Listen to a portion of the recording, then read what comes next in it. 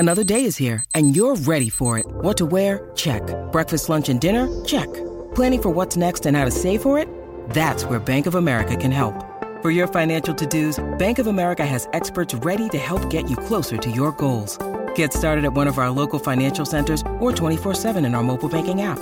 Find a location near you at bankofamerica.com/talktous. What would you like the power to do?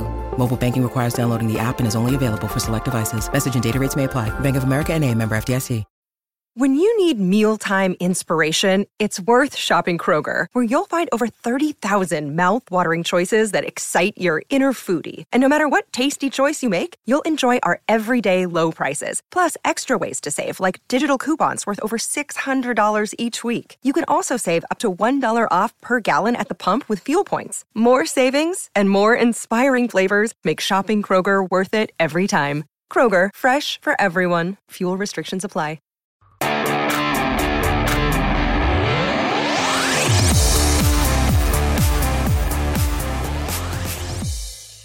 Hey Eagles fans, this is Mike K from NJ Advanced Media, and welcome to the No Huddle Show podcast, where we discuss anything and everything Philadelphia Eagles. You can read our content on nj.com/Eagles, bookmark that, and you can subscribe to our exclusive Eagles Insider Tech service, where we'll break news, give you insider observations, and provide in-depth analysis. Through Eagles Extra, you can send questions and comments directly to us, and we'll respond to your phone. With me today, as always, is my fellow Eagles beat reporter, Chris Franklin.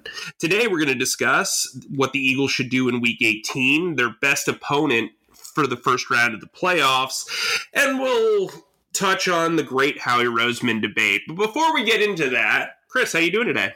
Not too bad, man. I'm loving this snow that we had earlier this week, and it looks like we're getting some more. So I actually feel like it's finally like true football, late December playoff type weather, man. How are you doing? I'm here. The snow came and went. I was playing with my kid in the snow 2 days ago, and now there's no snow. So it's a very interesting dynamic for the winter. My brother lives in Nashville, and they're getting tons of snow right now. When that doesn't really make a ton of sense to me. Although I have been in Nashville when it snowed, so I guess whatever. Anyway, let's get into this Howie Roseman debate because, for those who didn't see it, I got into it a little bit with another writer about, a couple of other writers about Howie Roseman's record. I think there's two sides of this coin, and I'm kind of actually probably square in the middle. But I think that's taken as me being a defender of Howie Roseman. I think Howie Roseman, based on fact, is a top 10 general manager in the NFL. I don't think he's a top 5 guy. I don't think he is an elite general manager by any stretch. But I do think the amount of flack he gets, considering, look, I came here post-Super Bowl. I've covered 3 playoff teams in 4 years. He's been the lone constant in the front office during that period. Look, I know there's talk about his drafting. His drafting has been poor. There's talk about what he does behind the scenes. Yes, that's been poor. But he's been able to be successful despite all of those things. And I think when you compare him to the rest of the league, and not in a vacuum, he's actually one of the more successful GMs of the past 2 decades. In fact, he's been a constant throughout the most successful period in franchise history. Yes, he is recycled through head coach. He's gone through head coaches faster than any successful GM in sports history, probably. But I also think when you look at those firings, the Andy Reid era, he inherited Andy Reid, and Reid did seem like he needed to change the scenery anyway. Chip Kelly, that seemed to be a mutual disaster.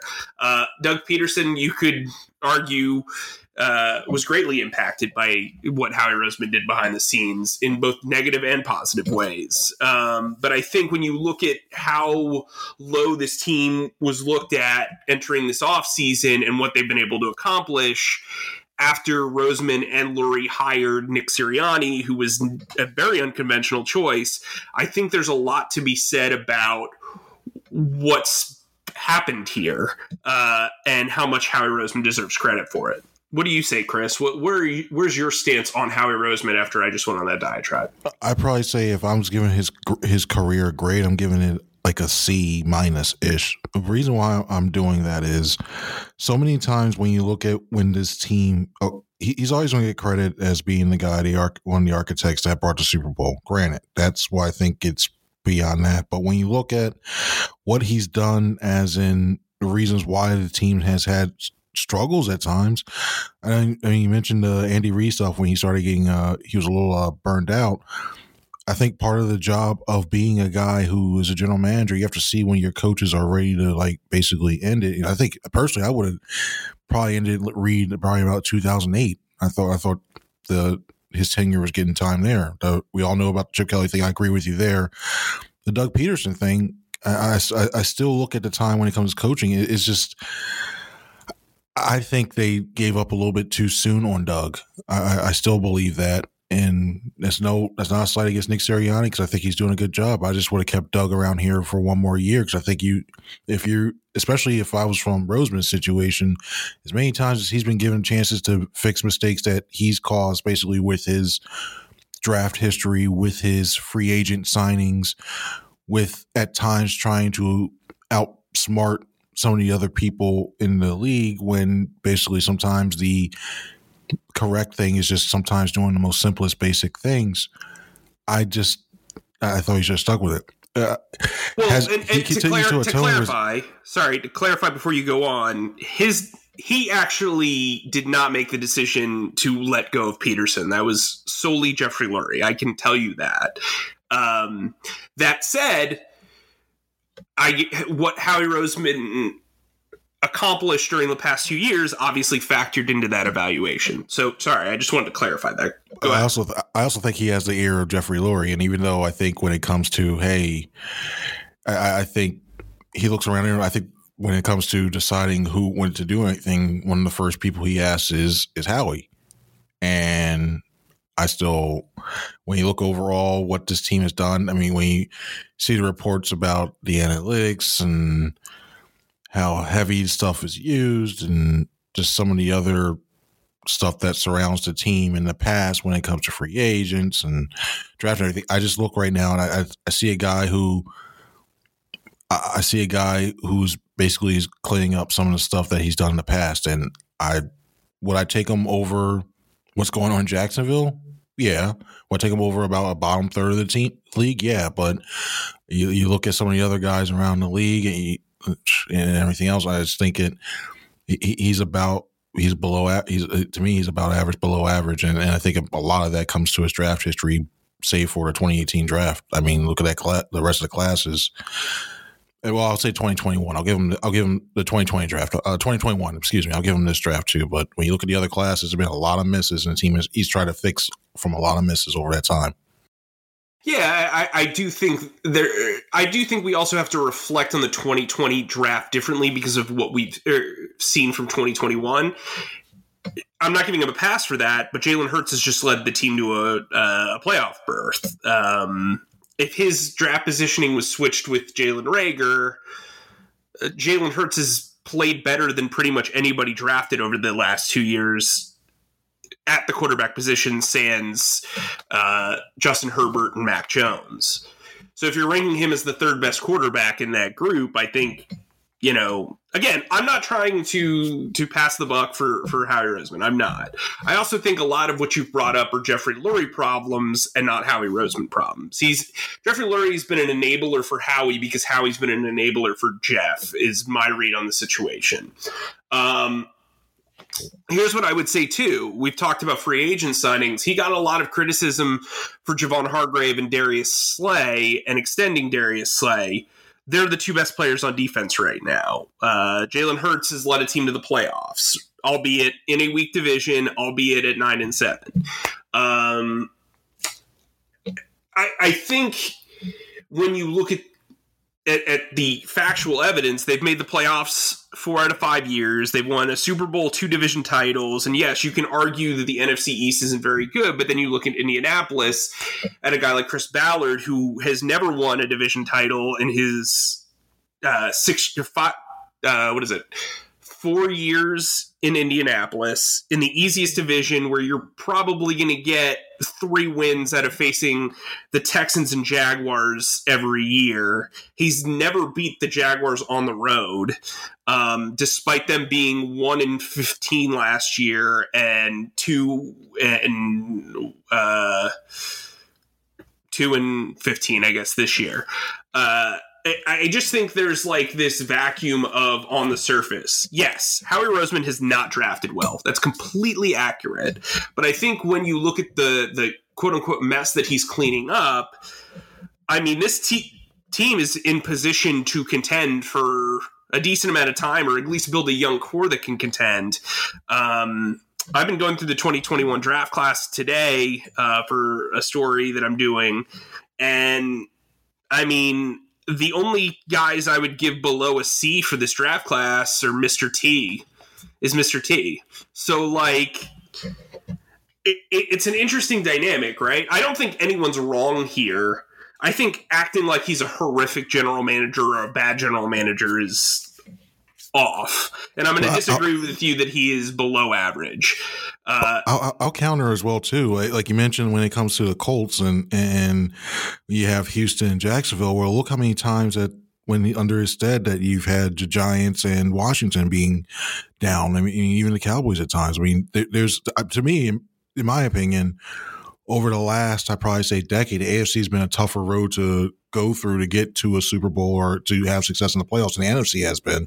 When you look at some of those teams, look at structure, even the quarterback position. I agree on the greater whole. I wouldn't say but I wouldn't say, like, for instance, Les Snead gets all this credit. Les Snead built a team that scored 3 points against nearly the same Patriots team that Howie Roseman's squad put up 41 points on. Now, I'm not trying to take away anything that Doug Peterson or Frank Reich or anybody did during that run, but I think, like, there's this need to compare. I mean, like, for some, the criticism with Roseman is just internal, right? It's the character of the guy. It's the draft picks. It's the free agent signings. But I think there's also a need to compare and contrast. And I think there's a disingenuous argument made for why other GMs are better when it comes to, like, nitpicking. Trust me, I do not think he is a top 5 GM. That's not even close to what he is, but I do think he's in that second tier of GMs, that 8 to 15 range is what I think he's kind of in. He's had his lumps, he's had his nuts. Like Rick Spielman, yes, sure. Rick Spielman took advantage of the Eagles taking Jalen Reagor and drafted Justin Jefferson. He also guaranteed Kirk Cousins $1 bajillion and is stuck with him at least through next year. And his team hasn't made the playoffs in the 2 years since he's had Justin Jefferson. I think, like, that's something that also needs to be considered too. But when you're looking at facts, over the past 5 years, Howie Roseman has been extremely successful, whether you want to go to the NFC East, which they can't control where they play. You want to go their schedule, like, they can't control, again, who they play. But I also think you have to criticize him for the past 2 off seasons. The past 2 off seasons were really bad. This off season was solid. He is cleaning up a mess because if you look at their defensive unit, really they have like 2 drafted notable players on that side of the ball. And only maybe a couple of free agent signings that came prior to last year. So I think that is a completely valid criticism. When you look at TJ Edwards, who they signed as an undrafted free agent, and then Josh Sweat, who they drafted in the 4th round, those are really the 2 notable guys who could be long-term contributors that they have had since the jump. They're homegrown prior to this year. I think that is an extremely valid criticism and something that Howie Roseman absolutely needs to fix. And it's part of the reason why I think next year, this draft, when they have all these premium picks, should be really focused on defense. But then I think you look at the offense, and while drafting players is absolutely the right move, and that's how you set up a franchise, then you can't in turn say, oh, well, Les Snead is this brilliant guy when he trades away first-round picks like they're nothing. Chris Ballard's traded away his last two, or has traded away first-round picks as well. So it's an interesting dynamic, and it's an interesting debate to me. I do think there's a lot more emotion in it from a fan perspective, obviously, but I think if you really look at all of these GMs, I think Roseman is in that 8 to 15 range as far as GMs go. And while the idea in Philadelphia is to always shoot for the stars, having the perspective I have from coming from Jacksonville, it's just not how it works. And I've yet to see somebody come up with a guy who is better suited to replace Howie Roseman. Because, look, we talk about it with quarterback too, right? Unless you have a guy who you think is going to be better, why are you getting rid of the guy who at least keeps you competitive? And I think that's part of my stand in the debate. It's like, look, I even said, if you're going to get rid of Carson Wentz and Doug Peterson, you should get rid of Howie Roseman. I'm on record saying that. He has had a solid bounce back year. Now, he has to absolutely nail at least 3 of the 4 draft picks he has in the first 2 rounds this upcoming year to really kind of sustain any success. We've all seen him be very good at building up a program, but his problem is long-term success. And we saw how quickly that Super Bowl team fell apart. But I also think some of the criticism is kind of in a vacuum, and I think that's kind of where I push back with.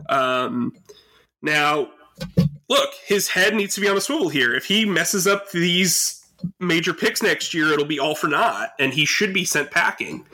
And I understand the fan base saying, hey, I don't trust this guy to draft. You shouldn't. He has not done a good job as a drafter. But drafting is only one piece of the pie, in my opinion. And when you look at the success that they've had, including hiring Doug Peterson and hiring Nick Sirianni, I think he deserves a little bit more credit than he's probably given on the greater whole. So that's where I would go there. Chris, do you have any last words, any last comebacks? That was a lot. I felt like I was talking to Nick Sirianni on his press conference. He's money.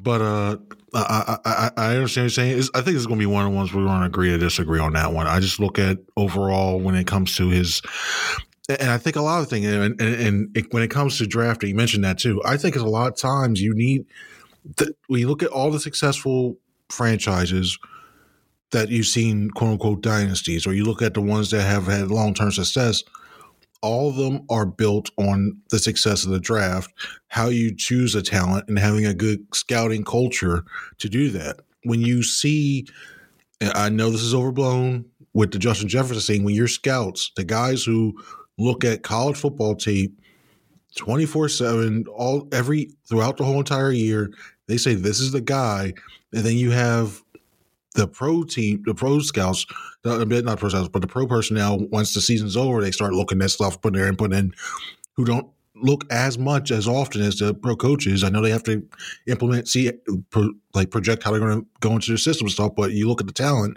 you get somebody that overrides them over time. It's and you choose Jalen Reagor over Justin Jefferson.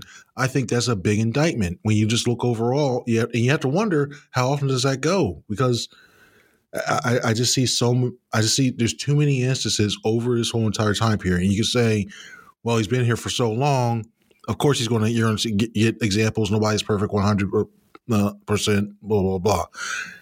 There's too many instances over time, a long extended period of time. This team should be in a position similar to the Kansas City Chiefs year in, year out. And you can say, oh, Patrick Mahomes and have the quarterback, and that's true. But to me, this team should consistently be in the conversation to being in one of the top 3 seeds in the playoffs. That comes with the expectation of being in the Delaware Valley. It seems to always be in the conversation of being a top 3 team, of not. But that's what I'm talking about in the vacuum. That one too, but that's not realistic. That's not realistic. I think it is overall if you draft very well, and that's the problem. My issues I have when it comes to Roseman. If you turn into a unicorn, you can be able to fly. What do you mean? Like, if you draft, here's the thing. Like, what is drafting well? Is that hitting on? Look, they sold out to win a Super Bowl, and they overachieved. Frankly, they should have not been as good as they were in 2017. They absolutely overachieved, hit lightning in a bottle. That was they hit on every free, like, it doesn't happen that way. And I think to say, well, they should be contending based on what? They signed a bunch of short-term guys. So why should they be contending? Like, if you're drafting well, they didn't develop anybody under Peterson. Like, if that's what you're going to say, like, who did they develop other than offensive linemen? I look at I wanted to go back and look at where Rasul Douglas is right now. Now, Rasul Douglas got cut by a bunch of other teams. I'm not saying he was like a perfect guy, but like Rasul Douglas is having success elsewhere. I'm pretty sure that Derek Barnett might have success elsewhere. I think when you look at the defense, the first guy who was brought in before even Doug Peterson was hired was Jim Schwartz, and then Jim Schwartz didn't have a history of developing a lot of his younger guys, so you start seeing go elsewhere. And Jim Schwartz, I believe, would have been one of how he brought in Schwartz before the team brought in decided to go Peterson. So that's where I will look at that as well too. So if you're looking to go continue to develop these players, and you brought in a guy who doesn't develop players, and then you're just going to continually just basically have to sign free agents continually sign free agents at high price positions, and you can't. But that's how they won a Super Bowl, Chris. But that's how they won a Super Bowl. They didn't win a Super Bowl because they suddenly developed players. Like, that's my point to you. They had Rodney McLeod, they had Brandon Brooks, that they brought in the year before. The year before, they signed Chris Long. They had Stefan Wisniewski. They brought in. They traded for Ronald Darby. Like. They signed Nigel Bradham the year before. Like, these are all free agent signings, so it's not like they just suddenly developed guys. So that's why I'm kind of confused as to. No, I'm saying they basically bought a Super Bowl. Right. So then why should they be competing every year if they bought a Super Bowl? The logic of that was they essentially sold their souls to the devil. From a roster building standpoint, as Les Snead has been praised for the last 5 years and never won anything other than an NFC Championship game, like, that to me is where I'm kind of like, how is this debate logical? What I'm saying is that they can't continue. My thing is saying that they shouldn't be doing that. My thing is that they should be continuing drafting. And if they can't draft the right players and they continually have to go out and fill out and buy and basically go out to free agency to fill those spots, that's why I have the issue with. And I think that you need to me. In my view of a general manager, you have to find the right players to fill in for your positions, and you use free agency as a supplement. Would continually have issues with continually have issues finding the right talent or overriding your scouting staff to bring in people into positions of need. I have issues with that. When you continually have to keep drafting for the same position because you messed up from the year before because of that, aka Devonta Smith for Jalen Reagor, aka all these other spots, you can't continually do that. That's what my issue is. And and to me, I just can't dismiss the whole, well, that's just drafting is just one part. To me, it's everything. That's where your foundation. That's where you get your foundational guys. That's where you get. Unless you're the Los Angeles Rams. Well, screw the Rams. No, but my point is here. Look, you could go down the list. Look. NFL GMs here. Let me bring up the list because I'm loving this debate. Here we go. I am not. Well, why? Because you're wrong. That's why. No. I think you're completely wrong on this one. I really, truly do. He's not. I know. Jason Licht. Okay, Jason Licht. Let's talk about Jason Licht. Okay. Who, according to Sporting News, coming into this year was the number 1 GM. The year before, he was ranked 16th. That man did not make the playoffs before he brought in Tom Brady, Rob Gronkowski, Antonio Brown, and Leonard Fournette. Okay, right, I'll stop right now. How many? I understand. How many elite GMs do you think there are? Right, elite. I'm just going to say elite. How many elite GMs do you think there are right now? There are 3. Okay, so next here, you say he's around 8-15. 8 to 15. If you had to rank them, if you had to say, hey, right now today, where's Howie Roseman? You said 8 to 15. If you said somewhere in that range between 8 and 15, where's Howie Roseman ranked? Probably 10. Okay. When you look at that, and you're saying you're putting him actually higher than above average. Then you're putting him on average. You're putting him on the above average. I would say he's between 10 and 12. off the top of my head. All right. Here. The best GM in the league is John Robinson, in my opinion, for the Titans. The fact that they are about to lock up the number one seed in the AFC without Derrick Henry for like 8 games is absolutely incredible. That defense is phenomenal. The offensive line is good. They've drafted well at wide receiver. And frankly, Mike Vrabel would not have been my 8th choice for a head coach when he was hired, and he's been phenomenal. From there, I'd probably go Belichick, who has routinely missed on wide receiver and cornerbacks over the last 20 years. And I think Eric DeCosta is a brilliant GM. I think he's done an amazing job in Baltimore. And look, they're on the cusp of missing the playoffs. I think another guy I would put over Howie is Kevin Colbert for the Steelers. They're probably going to miss out on the playoffs. I'd probably go with Brian Gutekunst. I can't really pronounce his name properly. For the Packers, despite all the Aaron Rodgers stuff, that team has won 12 games in the last 3 seasons. Hiring LaFleur was a master stroke when nobody really kind of knew who he was. Look, Tom Telesco nailed the quarterback, got Justin Herbert when nobody thought that he was going to be the number one guy. But like you look at the back end of bad GMs, David Gettleman's horrible. Chris Greer has made countless bad decisions. This is a guy who signed Jordan Howard to like a massive contract after missing half a season with a stinger injury. Ryan Pace, who's routinely missed at quarterback. I just like Joe Douglas, who got tons of credit for the Super Bowl, has had 2 absolutely brutal years with the Jets. George Patton was terrible this year with the Broncos. Martin Mayhew, with Washington. I think you look at a lot of these teams, and they are not really set up to like contend for a long-term thing. And I think if you're looking at this outside of a vacuum, and I agree you're looking at this objectively and from your point of view, but like when you look at teams, there are very rare teams that are able to contend every year. And that's been the Patriots, that's been the Ravens, that's been the Chiefs. And to your point, the AFC has been a much harder go, right? But what the Buccaneers are essentially doing in a division where an aging Matt Ryan is on his last leg, Taysom Hill is Taysom Hill, and Sam Darnold is Sam Darnold, the Buccaneers are balling.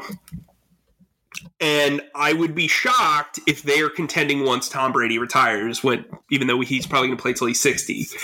Veach didn't draft Patrick Mahomes. Veach didn't draft Tyreek Hill. Veach didn't draft Travis Kelce. So I think like there's that too. I think this is a situation where, I think it has a lot to do with the parts. I think it has to do with the coaching. I think it has to do with where you're at as a general manager with your staff. And I think this situation with the Eagles is really polarizing because, frankly, Howie Roseman's character is constantly reported on.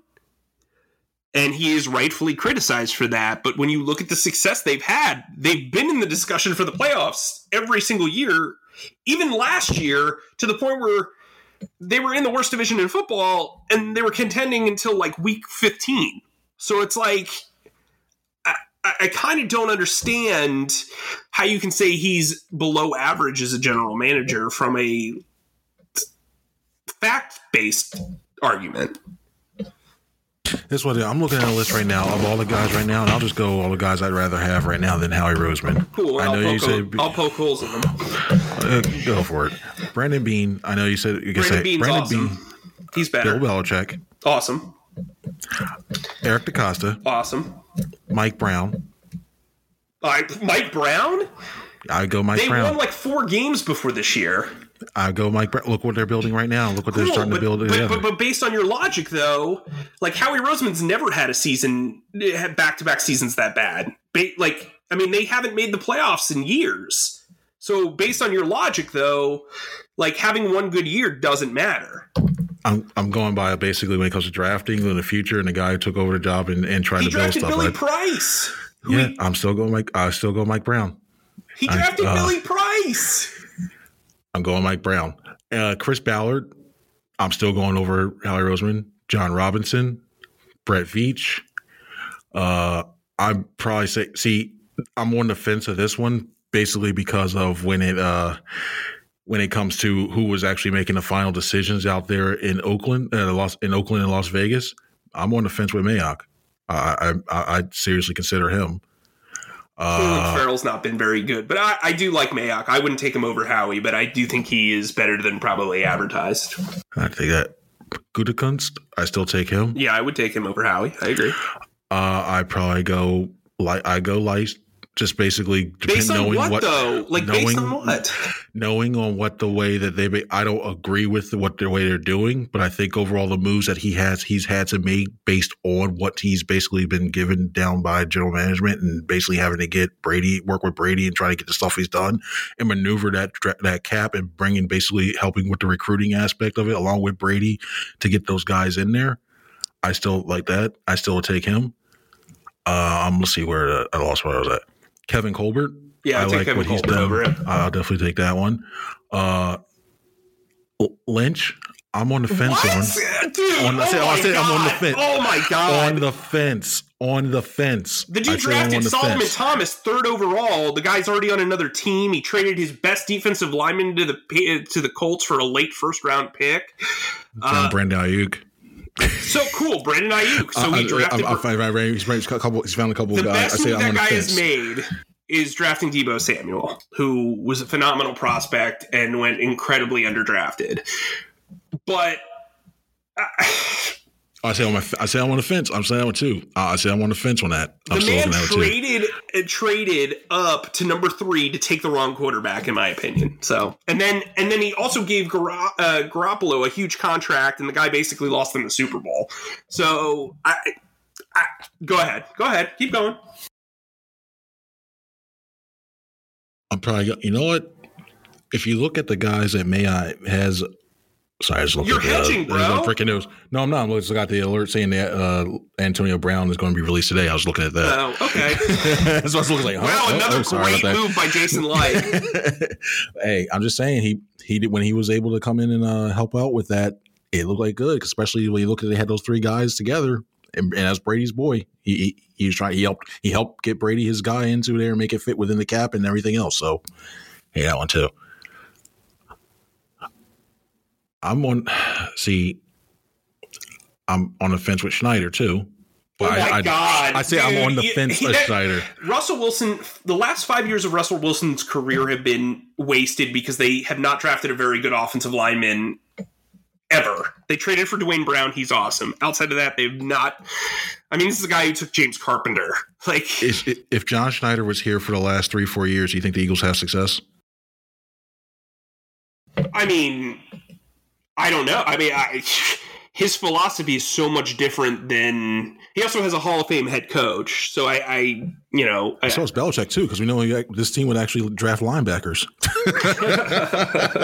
He did take Bobby Wagner over Michael Kendricks, which I would have done a million times, but that was also like 11 years ago or 10 years ago. He has as many Super Bowl rings as Howie Roseman and got the better quarterback in that draft.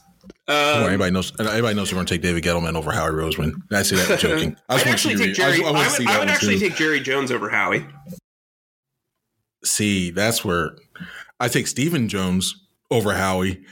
Stephen Jones, I think, has a lot more say now in those personnel. Credit to, I would take over Howie for sure. Stephen Jones, it's definitely Stephen Jones. I think Jerry's too busy looking at not. Oh, let me stop before I say something. I get in trouble. Stephen Jones, I agree with you. Yeah, I agree with you. I think Stephen Jones is better than Howie. So let's see. I lost count. But that's basically where we're at. Also, by the way, Mike Brown's not the GM. Duke Tobin is for the Bengals. But he's also kind of new. So, yeah. See, I give that one too. Well, you went too. I'll give it to him too. But yeah, I lost count. But those are who I put in front of him. So that would put him in the 10 to 12 range. 1, 2, 3, 4, 5, 6, 7, 8, 9, 10, 11, 12, 13, 14, 15. There's no way you named 15 names just now. All right, let me read it. Because I'm looking at a couple things here. Bean, Belichick, DaCosta, Brown, that four. Oh, I forgot Andrew Berry. Andrew Berry. I forgot. Okay, so Andrew Berry, another guy who's like, I'm a big fan of Andrew Berry, but in 2 years, I know it's going to help your case when you're saying how he worked with Howie Roseman. I wasn't even going to go there because it's frankly not helped Joe Douglas. But like, and I'm not even standing for Howie Roseman. I don't think he's an elite GM. I don't even think he's a top 8 GM. I think he's in the 10 to 12 range. I think that's. Wait, you're not trying to audition for a job? Ha ha! Because his argument was so objective. I had to throw that one. All right, sorry. we've debated this for like roughly 35 minutes. I'm sorry. You guys can judge. Send us your comments. Tell us who you agree with. Tweet us. Send us your reviews. We want to hear from you. Now, this should be easy as you're laughing. This is actually one of our better podcasts, in my opinion. It's been very fun. So at the 35-minute mark, let's talk about this. Look, I asked Nick Sirianni this morning, we're recording this Thursday morning, if he was going to rest his starters, and if not, what would be the logic there? And he essentially said that they want to beat the Cowboys and they're still figuring things out. They are not still figuring things out. I find that's ridiculous. I have a lot of respect for Nick Sirianni, but feeding us that with you got to take that with a grain of salt. What should they do for Week 18? Should they sit players? Should they not?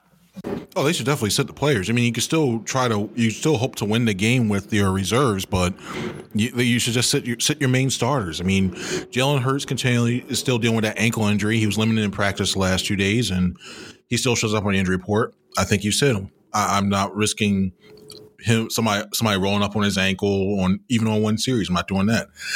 When you look at if it's Jason Kelce, I know he's got the streak going. I'm putting him in for a snap, maybe one series, and then I'm pulling him immediately. I'm not letting that happen. All these guys who have gotten you to this point are banged up. A lot of them are banged up. I mean, it just comes with the nature of as the season goes along.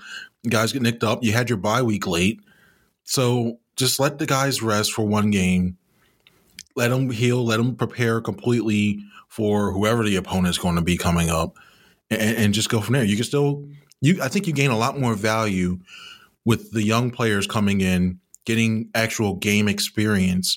Guys like Cameron Malvo, who came on today. And also, I'd use Gardner Minshew and use this. I'd basically go out there and say. Who traded for Gardner Minshew? Who signed Calvin Malvo?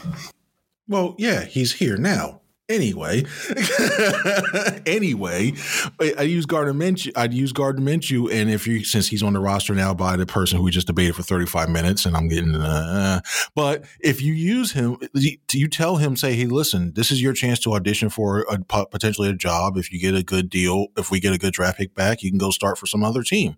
I use that to say, hey, you have the nation's attention right now.